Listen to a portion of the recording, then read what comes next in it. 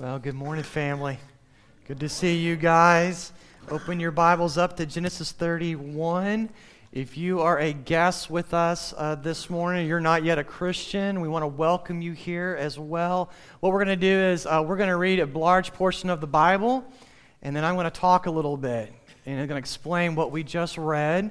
And we do that for a couple of reasons. As Christians, we do that because we believe that God's Word has power to change people's lives. And so that's why we do this ritual, this habit every single week of reading from God's Word and then explaining what God's Word has to say to us. We believe there's power to change lives in God's Word. Today we're gonna see quite a transformations taking place in the life of Jacob. So if you would, please give your attention to the reading of God's Word.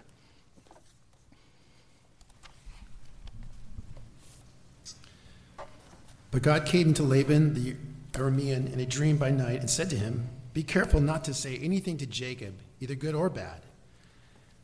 And Laban overtook Jacob. Now Jacob had pitched his tent in the hill country, and Laban with his kinsmen pitched tents in the hill country of Gilead. And Laban said to Jacob, "What have you done that you have tricked me and driven away my daughters like captives of the sword? Why did you flee secretly and trick me and did not tell me, so that I might have sent you away with mirth and songs and tambourine and lyre? And why did you not permit me to kiss my sons and daughters farewell? Now you have done foolishly. It is in my power to do you harm. But the God of your father spoke to me last night, saying, 'Be careful not to say anything to Jacob, either good or bad.' And now you have gone away because you longed greatly for your father's house. But why did you steal my gods?" Jacob answered and said to Laban, "Because I was afraid, for I thought that you would take your daughters from me by force. Anyone with whom you find your God shall not live. In the presence of our kinsmen, point out that what I have is yours and take it." Now Jacob did not know that Rachel had stolen them. So Laban went into Jacob's tent and into Leah's tent and into the tent of the two female servants, but he did not find them.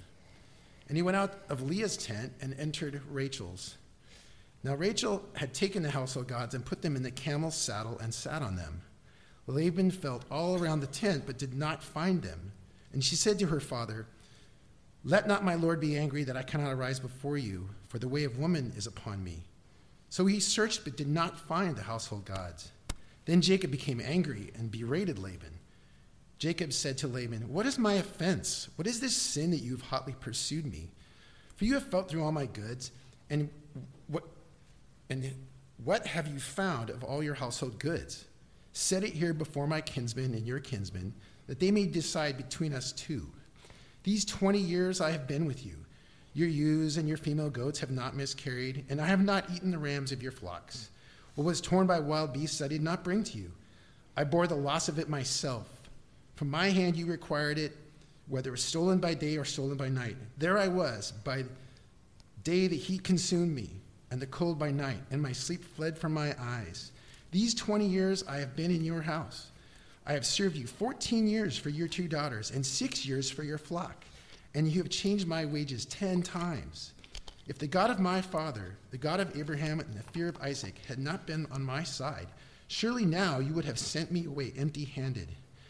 But God saw my affliction and the labor of my hands and rebuked you last night." This is the word of the Lord. Thank you. Let's pray.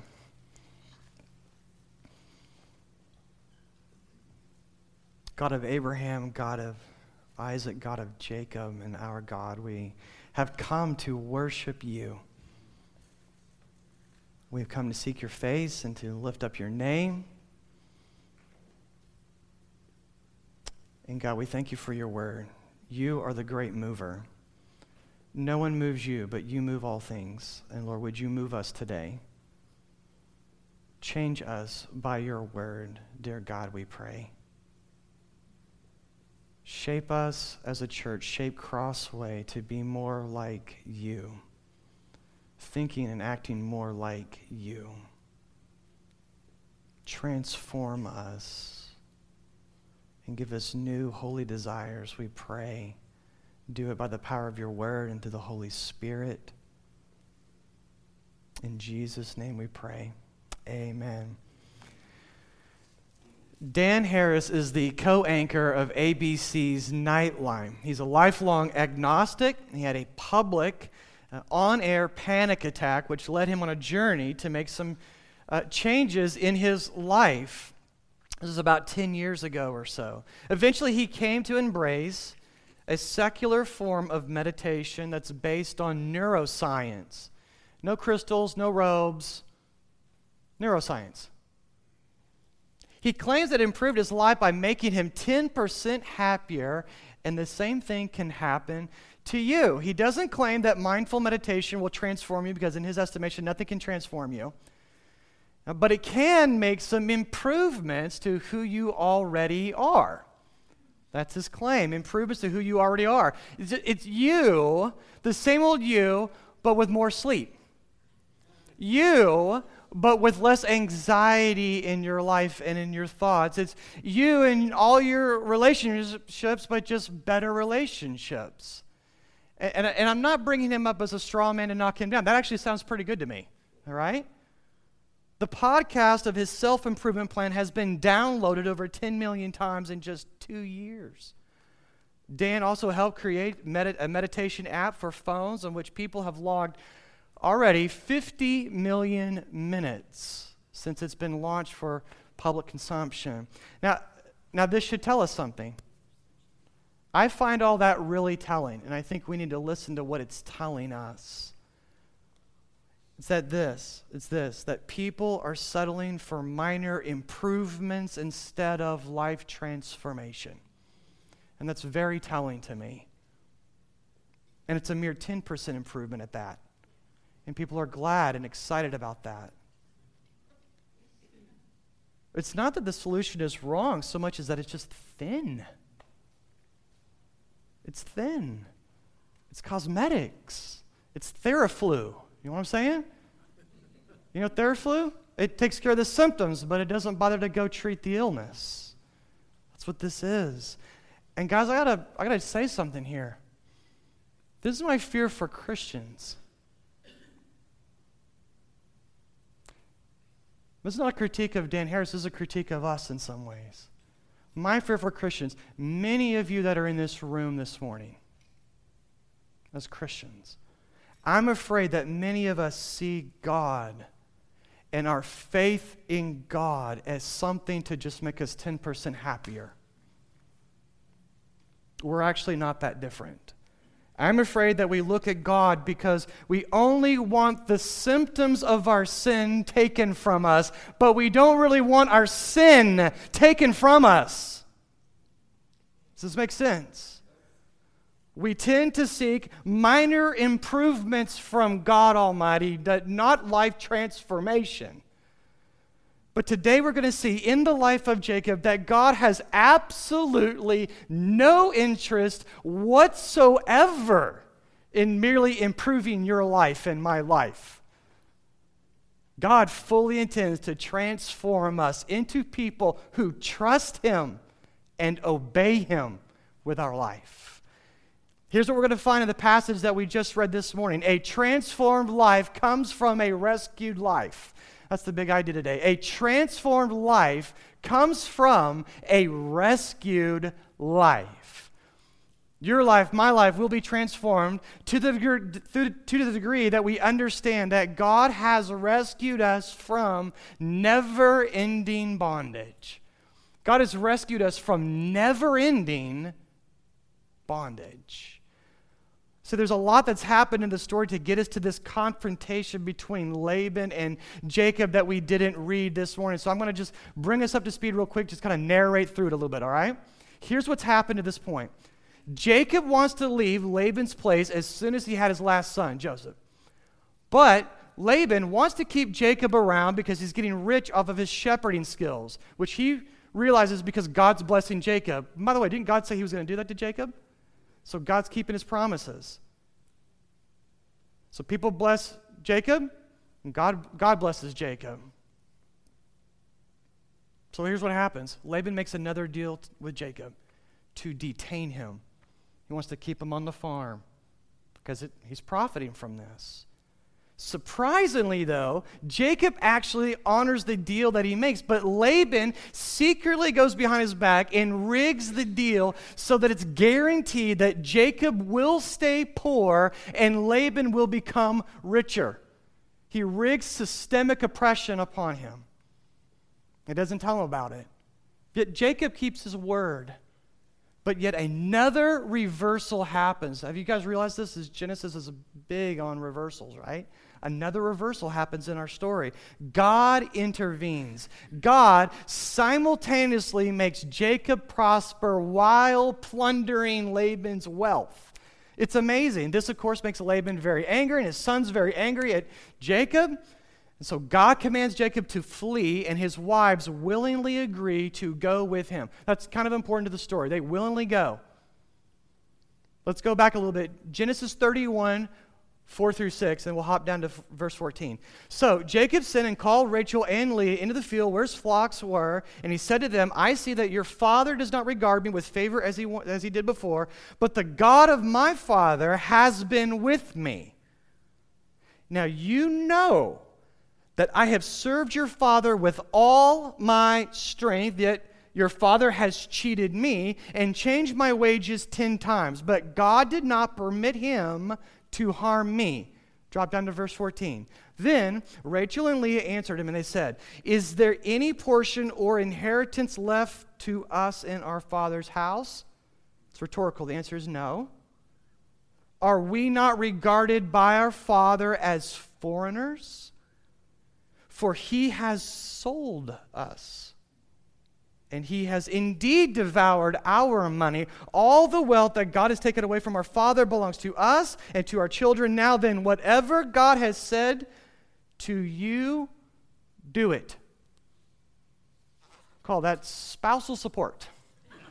That's great. It's pretty amazing. They recognize that God is at work in all of this, and they choose to obey God, right? Clearly. Even more amazing, this is the first time that these sisters have obeyed their husband instead of trying to use their husband for something. More amazing still, it's the first time these two sisters have agreed about anything. So there's some changes happening in this family, right? In the lives of these people. Meanwhile, what's going on is that Laban finds out that Jacob has secretly fled with all of his family, so he gathers an army of men and pursues them as fast as they can. The language that the narrator uses is this is of an army militia that's going after them, okay? They're not just taking a little stroll to... He's not pursuing Jacob to give him hugs and kisses like he says he is. In that little speech that we read? They're pitching tents. They're hotly pursuing. They're overtaking. They're running them down. His gang is going with the express intent of intimidating Jacob, robbing him of everything that he has, and probably using violence if there is any resistance of any kind, and they're going to get a really great night's sleep that night. They're not going to have a problem with that. But once again, God intervenes on behalf of Jacob, and God rescues Jacob.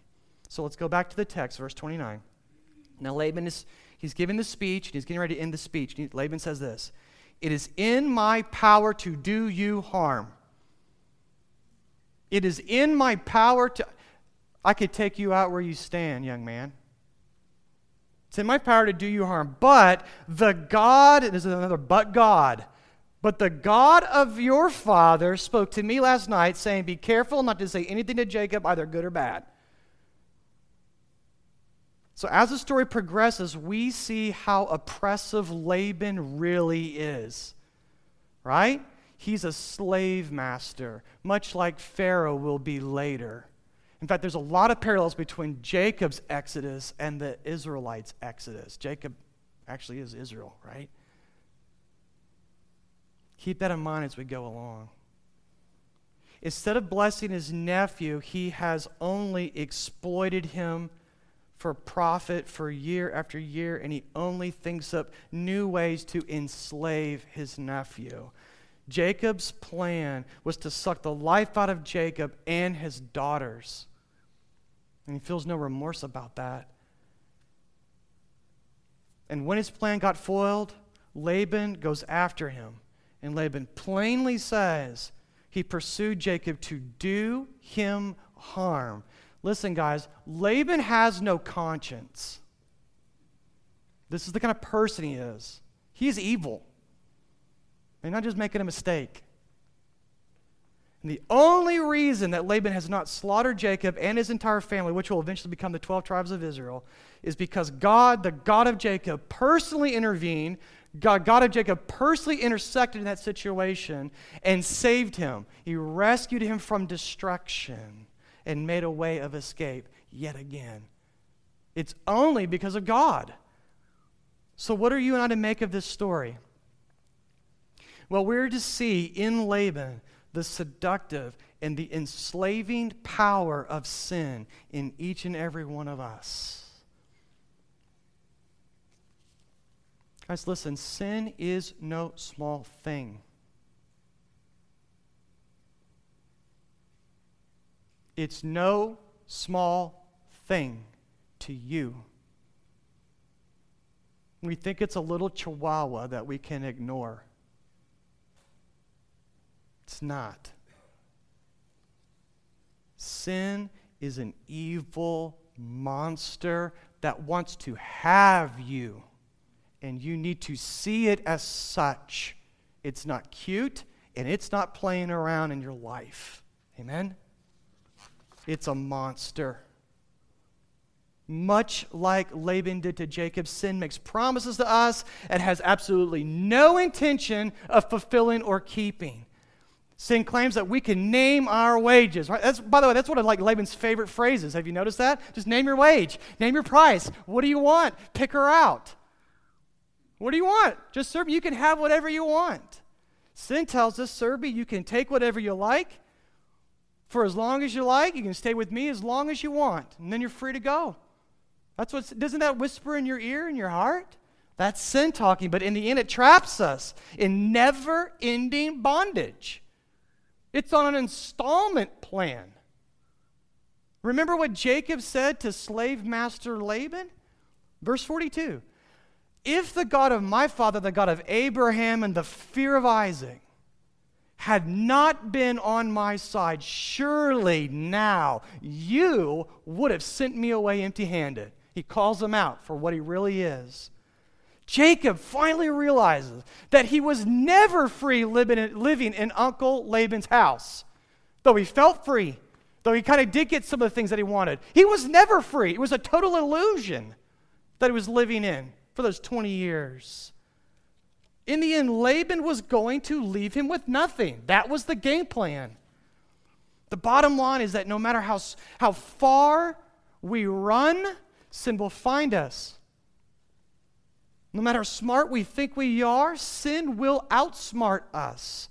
No matter how strong-willed we are, sin will seduce us and keep us under its power. And the only thing, brothers and sisters, in this world strong enough to set us free from the empowering, slaving power of sin is the mighty God of Jacob. There is no other hope for you and me. You need to know that today. Let me ask you this question because I love you. What does this look like for you? What's that look like for you? You ought to think about that. Personally. Not someone out there somewhere. You. What slavery has God rescued you from that would have otherwise destroyed your life? What is that for you? Can you look at your life and point to something? How would you complete that sentence? If God had not been on my side, surely blank would have sent me away empty-handed. How would you answer that question, family? See, for some of us, we fill in the blank with drugs. If it had not been God, if God had not been on my side, drugs would have sent me away empty-handed, would have destroyed my life. How you end up filling that blank? For some of us, it was pornography. For some of us, it's workaholism in my career.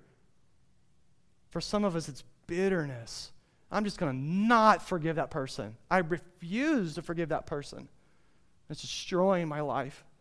For some of us, it's rage. For some of us, it's just selfishness. I love me some me.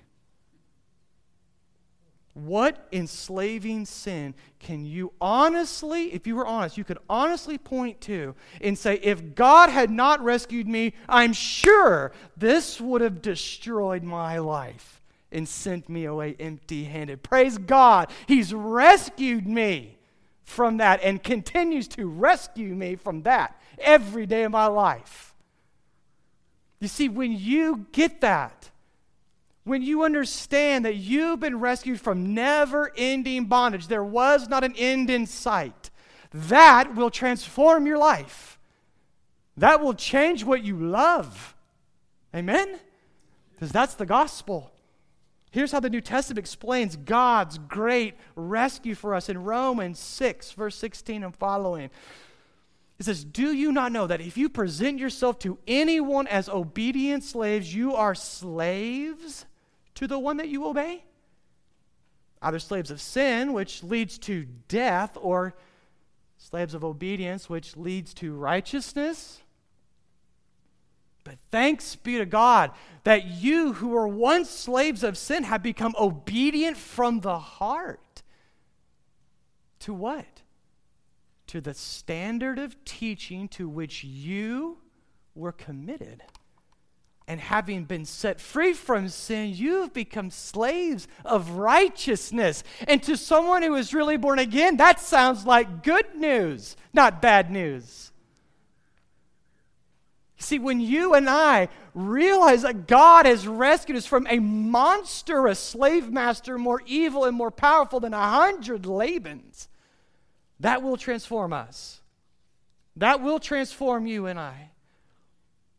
When we understand that we've been set free from our slavery only because God intervened, and not because of our strength, and not because of our willpower and determination, and not because of our wisdom or our cleverness, but only because the God of Jacob became the ultimate son of Jacob on our behalf, will our life become radically reordered. We will love things that we have never loved before. We're going to hate things we used to love. We will no longer live for ourselves. We will no longer die for ourselves, but for Jesus Christ, who lived and died to wrestle us from the grip of Satan and sin. And that's who we'll live and die for. And by the way, that's the second way that God's salvation actually transforms us. You see, God rescued us for a life of righteousness. God rescued us for a life of righteous living. In an effort to gain control over Jacob, Laban accuses Jacob of dishonesty and thievery and then accuses him of lying about all of that. But after Laban can find no evidence, Jacob speaks up and he defends his integrity publicly. We'll go back to the text, verse 38 through 42. And 42 really that's the key verse of this entire scene. This is Jacob speaking. These 20 years I have been with you. Your ewes and your female goats have not miscarried. You know what's cool about that? You know what Rachel's name means? It's ewes. It means little lamb. It's the same word for Rachel. Your Rachels, this one right here, Laban, and all your little Rachels, they never once had a miscarriage under my care and my supervision. And I've not eaten the rams of your flock. He's saying, look, I didn't skim off the top like most shepherds do because you pay us a really cruddy salary. And you're not out in the field anyway. Well, I didn't do that to you. What was torn up by the wild beasts, I did not bring it to you. You didn't even know what happened. Because I bore the loss myself. I took it out of my flock. I got poor so you could get richer. From my hand you required it, though, whether stolen by day or stolen by night. There I was. By day the heat consumed me, and by cold by the night, and sleep fled from my eyes. He's saying, look, I endured harsh working conditions, and I still showed up, and I still did my job. And you're better for me showing up and doing my job with excellence. That's the kind of man I am. These 20 years I've been in your house. I've served you 14 years for 2 of your daughters and 6 more years for your flocks, and you have changed my wages 10 times. He's like, well, I kept my word even though you never kept your word to me. I kept my end of the bargain because I'm a man of integrity. If the God of my father, the God of Abraham, and the fear of Isaac had not been on my side, surely now you would have sent me away empty-handed. But God saw my affliction and the labor of my hand and rebuked you last night. What happened to Jacob in the last 20 years, guys? You asking that question yet? He's been transformed. Like, we barely recognize the dude, right? Is this the same guy? I don't recognize him. I mean, when we first met Jacob, remember, he was a cheat, he was a liar, and he was fine with all of that, right? He had no conscience. He slept well at night, ripping his own family members off. He was running away from the consequences of his sin. He's just sliding his way away from all that stuff. Remember that? I mean, he had even met God, but he didn't trust God after meeting God. He didn't obey God. He trusted in himself, right? But now, look, he's a man. He faithfully keeps his word even when it's difficult. He's learned to accept loss without seeking revenge on someone. In fact, he actually returns good for evil. Jacob's learned to work with integrity instead of taking what doesn't belong to him. And now he works for the benefit of others instead of working to exploit others. And now Jacob trusts God. He even obeys God when he commands him to do something. And to top it all off, instead of taking credit for himself, instead of being self-reliant and saying, look what I did, Jacob verbally and publicly gives glory to God for all the blessings he's received and blessings that he's a conduit of. This is pretty remarkable, guys. Wouldn't you agree?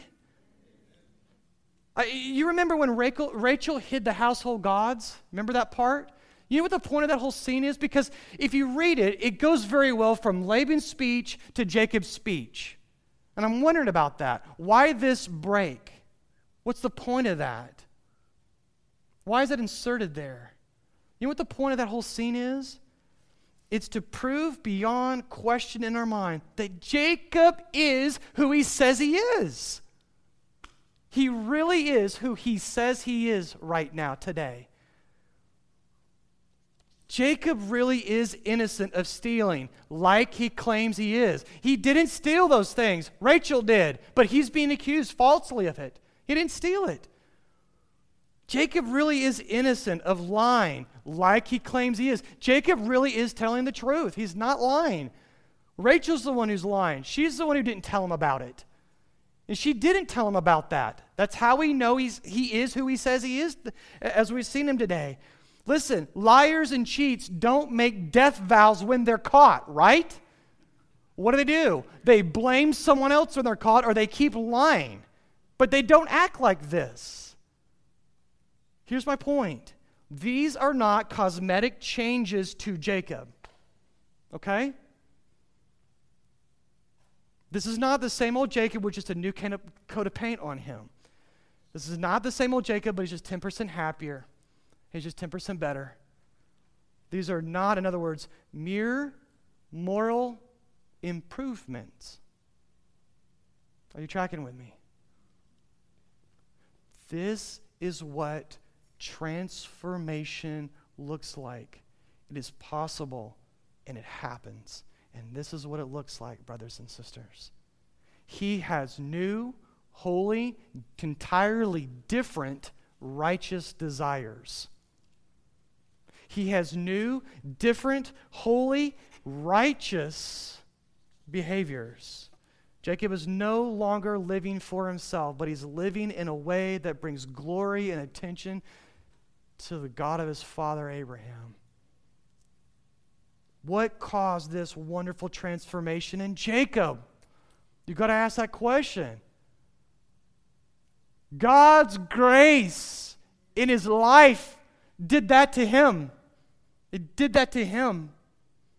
God has transformed Jacob by protecting him and providing him, basically saving him for 20 years. Saving him and then saving him and then saving him for 20 years. And Jacob is responding properly to God's grace in his life by obeying God in righteous living. Jacob's sanctification is evidence of God's salvation. This is what grace does. Here's the point.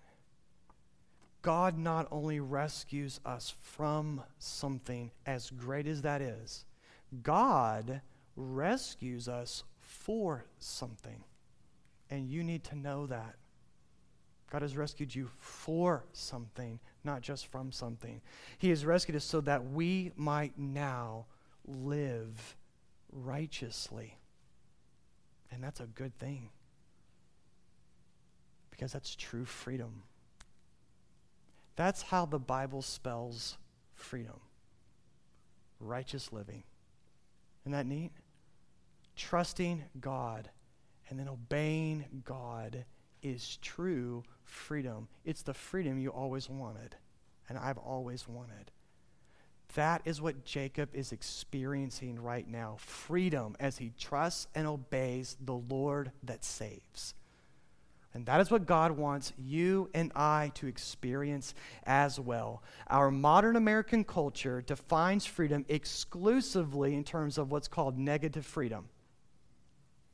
Freedom from any kind of restriction. Freedom from any kind of laws. Freedom from any kind of binding commitments to other people. Freedom in American culture is described as the ability to do whatever I want, whenever I want, with whomever I want, as long as I want. And don't tell me otherwise. Don't tread on me, right? Don't tell me what to do. I'm free from all of that. And there's several problems with that notion of freedom when you just pick at it a little bit. But never mind the fact that's exactly the kind of freedom that Jacob was fully living out, and it just drove him deeper into slavery and bondage. But in the Bible mainly talks about freedom in terms of what's called positive freedom. Meaning, a person is free when they have the ability to pursue something good that they were not able to pursue before because they were in chains. See, now they're free to pursue the thing they always wanted, but they didn't have the ability to. That's how the Bible talks about it. Our culture tells us freedom is being able to do whatever we want. The Bible, the gospel of Jesus tells us that freedom is being able to finally do whatever God wants. Amen. Gospel freedom is not the absence of any kind of commitments. It's not the absence of any kind of boundaries in your life and my life. No. It's finally been able to live within the right boundaries and the right commitments, the kind that gives us true freedom and we flourish under because of the one who has given those to us. A different master. This is how the New Testament actually puts it. Romans 6, verse 20 through 22. For when you were slaves of sin, you were free in regards to righteousness. When you were in that slave master, sin and do whatever you want, you thought you were free on the farm, but you weren't. And so you're free from righteousness. Any kind of commandments of God, oh, that's burdensome. Oh, that's heavy. Right? You didn't have to do what was right in God's eyes. It was a burden. But what fruit were you getting at the time from the things that you're now ashamed of? For the end of those things is death. The end of that kind of freedom is death. That's what he's saying. But now that you've been set free from sin and you become slaves of God, the fruit that you get leads to, what's that word? Sanctification. And its end is eternal life. Wow, now that you've been rescued by God from sin, that leads to sanctification. It leads to a new way of living life, a new way of ordering our life, which has at its goal eternal life. We're walking towards a different goal line now. The end zone has been moved for us.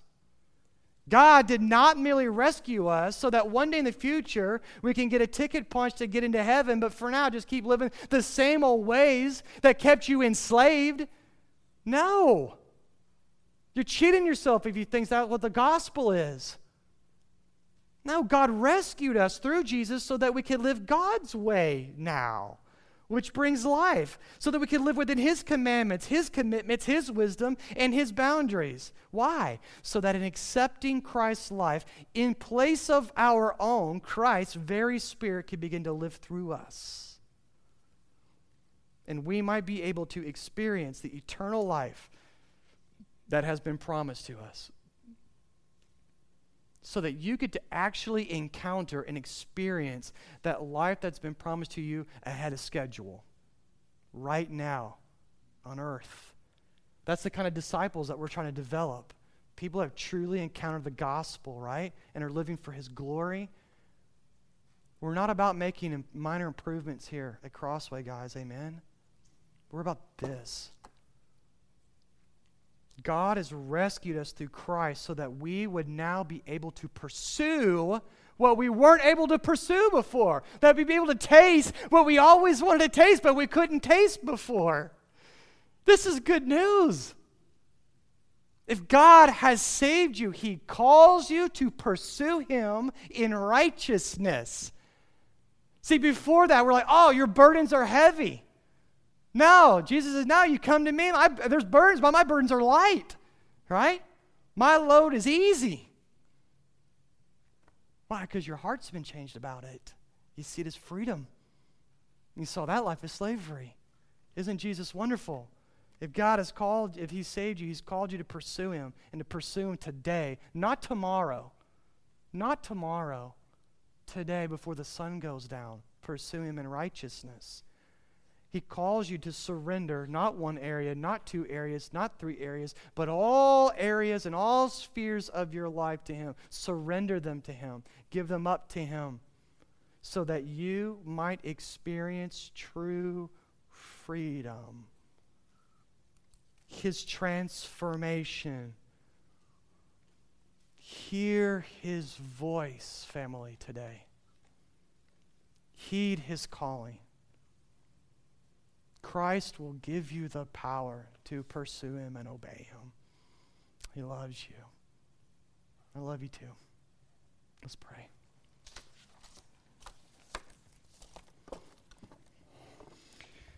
Oh, God of Jacob, we love you. We praise your holy name. And Lord, I pray that your Spirit would continue to be presently at work in every heart in this room, mine included. And that we would not leave this place except changed.